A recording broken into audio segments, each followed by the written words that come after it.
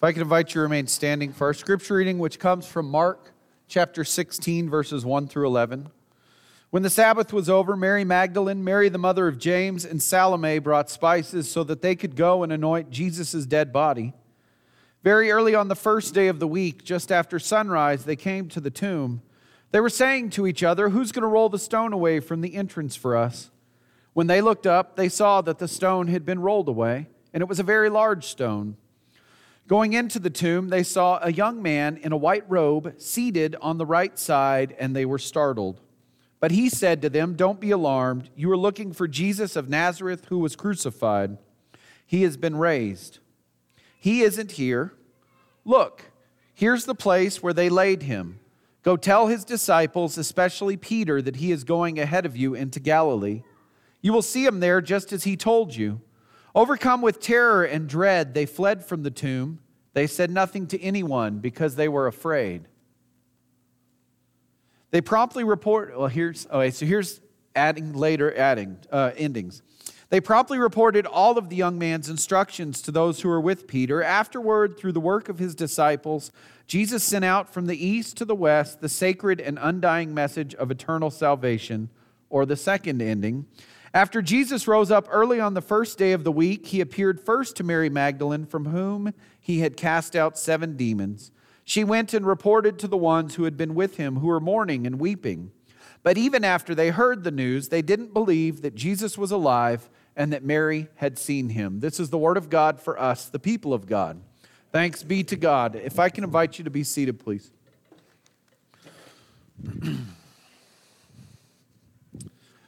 It's good to be with you all here this morning on this second Sunday of Easter. What a great week we had last week with Palm Sunday, Maundy, Thursday, Good Friday, and then our Easter celebration on Sunday.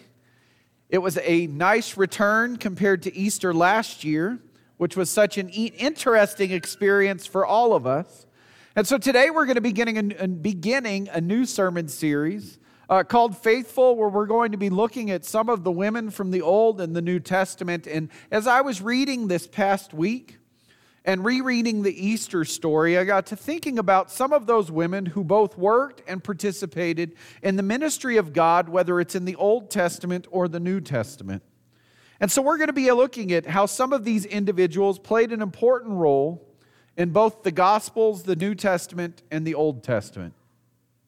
So this morning we're revisiting the tomb, which we didn't read this gospel account, Mark's gospel of the resurrection of Jesus last week. We read Matthew's gospel, and so today we read Mark's version of going to the tomb with Mary Magdalene. Mary Magdalene has been given the term by some biblical scholars as the most important female disciple of Jesus Christ. She's probably the most mentioned woman in the New Testament, and she's also probably the most misunderstood woman in the New Testament. And she's named at least 12 times in the Gospels by name, which is more than many of the disciples if you think about it. And so as we're going to see in a bit, and as we talk about her, we're going to see how she was the leading character in the story of Jesus and his crucifixion, while also serving as a primary witness to the resurrection. Hippolytus of Rome, who was a 3rd century theologian, gave Mary Magdalene this name, to the apostles, because of her role in carrying the gospel message, the resurrection story, as we've read it in Matthew 28 last week, and then this week in the Gospel of Mark, and as we see in the other Gospels, that Mary was one of the women who went to the tomb and who left after encountering both Jesus and the angels, depending on the gospel account, and carrying the gospel message to Peter and the others. And so what do we know about her? The first is we assume she's called Mary Magdalene because of her place of origin, which is that star right there next to the Sea of Galilee. And that's the small fishing village called Magdala, which was on the shore of the Sea of Galilee. Magdala in biblical times was pretty insignificant. Pre-Jesus' time, it was more significant, but then when the city of Capernaum grew, and then later Tiberias to the south, it became less significant. In the 70s is when Magdala began to be excavated in Israel. And in Magdala, they've uncovered so far an ancient Roman city. And then from 2009 to the present, they've uncovered a more ancient Jewish city that has ritual baths and other buildings and structures that would have been the buildings and structures that, were basically there during the time of Jesus. And so there's tradition about Mary Magdalene, and then there's what we find from the Bible. Some of it's consistent with Scripture, and some of it isn't. One is the view that she's the wife of Jesus. That's non-biblical. It's the one that was presented in Dan Brown's book, The Da Vinci Code, which I read and was a wonderful book. The second more common idea is that Mary Magdalene was a prostitute. And this idea took root in the 6th century when Pope Gregory associated in a sermon that Mary Magdalene was the same woman that Jesus spoke to in the Gospel of Luke chapter 7. Because her story is introduced in Luke in chapter 8. And so what Gregory did is just lump the two women together, and that's an association that's continued ever since. It's not accurate. In Luke's Gospel, if you think about Luke's Gospel, and if we think about what we know about Luke in his writing of his Gospel, Luke was Greek. He was scientific. He was a doctor, we assume, right? And so the way that Luke would have presented is he would have not inadvertently not listed some characteristic about Mary Magdalene if it wasn't something that he felt was crucial for you and I to understand. And so if she was a prostitute, he certainly would have written that. But instead, we read in Luke 8 a different presentation of this woman, where he introduces some female followers of Jesus Christ. It says, soon afterward, Jesus traveled through the cities and villages, preaching and proclaiming the good news of God's kingdom. The 12 were with him, along with some women who had been healed of evil spirits and sicknesses. Among them were Mary Magdalene, from whom 7 demons had been thrown out, Joanna, the wife of Herod's servant Chuza, Susanna, and many others who provided for them out of their resources. So what does Luke tell us? He tells us who she is. Luke's the only gospel that gives us the name of Mary Magdalene before we encounter her at the cross of Jesus. And so he tells us this. He says she's freed by 7 demons that Jesus cast out. She was a financial supporter of Jesus along with these other women. And she journeyed with Jesus and the disciples, and she served as a witness to the ministry of Jesus. Now here's where Luke could have been more helpful, I think, is he doesn't ever tell us when Jesus cast the 7 demons out of Mary Magdalene. Wouldn't that have helped in our story? But what we know is that she encountered Jesus. Now we can look at Mark 5 and we can see a picture of someone who was consumed by demons. Mark 5, 2 through 5, we read of a man who was possessed by demons and was affected. In Mark 5, it tells us that Jesus and the disciples were on a boat in the Sea of Galilee, and they went from the Jewish side, the Israel side, to the opposite shore, which was the land of the Gerasenes. The Gerasenes were Gentiles, and so they weren't Jewish. And there was a man, and as Jesus got out on the far shore of the Sea of Galilee, Mark writes, as soon as Jesus got out of the boat, a man possessed by an evil spirit came out of the tombs. This man lived among the tombs. No one was strong enough to restrain him, even with a chain. He had been secured many times with leg irons and chains, but he broke the chains, smashed the leg irons. No one was tough enough to control him. Night and day in the tombs and in the hills, he would howl and cut himself with stones. So we know the rest of this story, don't we? Is that Jesus stepped onto the shore and the demons within this man called out to Jesus and said, Jesus, Son of the Most High God, basically leave us alone. And Jesus said, what is your name? And they said, our name is Legion because we are many. And instead of casting them out, the demons said, let us be cast into that herd of pigs. And so Jesus did so, and the pigs ran off the cliff into the Sea of Galilee with the demons in them. But Mark writes that the Gerasene man was healed, and more importantly, he became a follower of Jesus Christ. And I share with you this story from Mark 5 because I think this Gerasene man's story could be very similar to the story of Mary Magdalene, couldn't it? Of someone that was dealing with something that was beyond their control, that was consuming them. She could have been the one seeking to hide or find place, hide in places of death like this man. She could have been the one that was trying to remain unbound and unrestrained. This could have been her story until she also encountered Jesus Christ.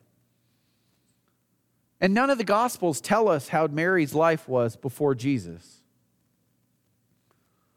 All Luke tells us is there was Mary Magdalene, who Jesus threw 7 demons out from. We can imagine, but really it's not that important. Because what is important for us to think about this story is that her encounter with Jesus Christ released her from the bondage and from the burdens that she was carrying. It removed her from the darkness. It brought her out of the places that she was hiding, and it brought her into the light of God. And so this woman who had previously sought to avoid Jesus is now able to seek Jesus, to follow Jesus. And as Luke tells us, she was even able to support Jesus. See, friends, she encountered Jesus and her life wasn't just changed, but her life was transformed, wasn't it? And in choosing to follow Jesus, she did more than just choose to follow him, but she took on the yoke of discipleship, just like Peter and James and John and all of the others. She took this yoke upon herself with Susanna and Joanna and these others that Luke obviously deemed important enough to list in the gospel. Because Luke didn't write things that were unimportant in his gospel. And her discipleship, her transformation, her choosing to follow Jesus did not end until she ended up at the cross of Jesus himself.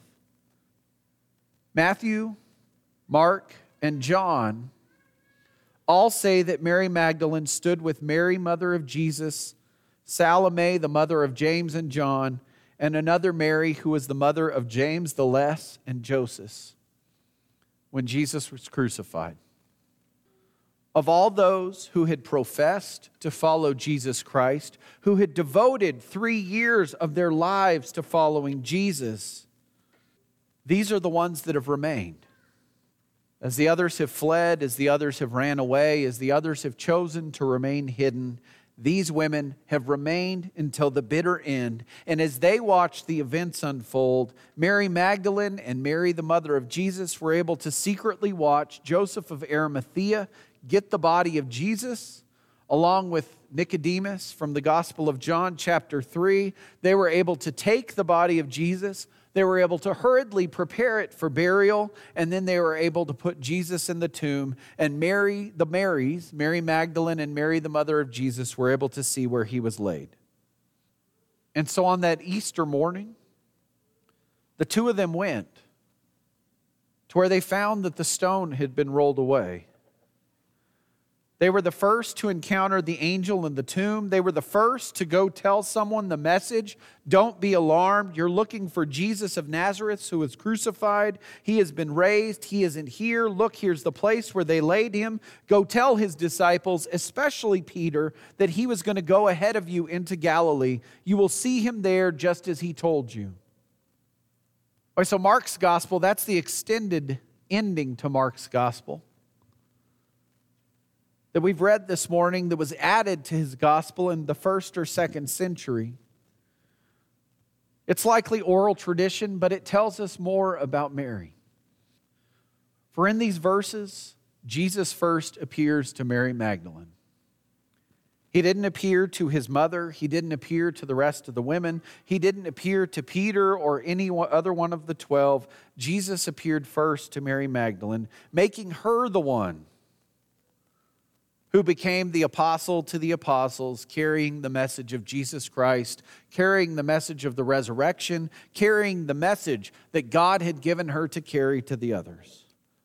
See, friends, she came to the tomb expecting darkness. And instead, she encountered the resurrection of Jesus Christ, and she became part of that party. And as we look at her story as a whole, her story is a story of hope. Hope that we can look to when we think and when we find ourselves in positions and in places where things just seem absent of light, where it seems dark, where it's overwhelming, where there's no way out, or we don't think there's a way out. Because I'm pretty sure that's where Mary Magdalene was when Jesus first encountered her. And I'm pretty sure that she heard the words that called her from hopelessness and that called her from despair. And she heard the words that called her to come out into the light. The light of God that is offered to each of us through Jesus Christ. See, when we find ourselves in places and in times when things just seem dark, not great, that's when Jesus is going to meet us. As he calls us from hopelessness, and as he offers us grace, and as he offers us hope, and as he offers us life, and as he gives us the opportunity to transform ourselves so that we can be transformed by him. That's the story of Mary Magdalene, who was not just a woman who followed Jesus, but who became an apostle to the apostles, and one that we can look at and see how God can and does transform our lives through his Son, Jesus Christ. Amen.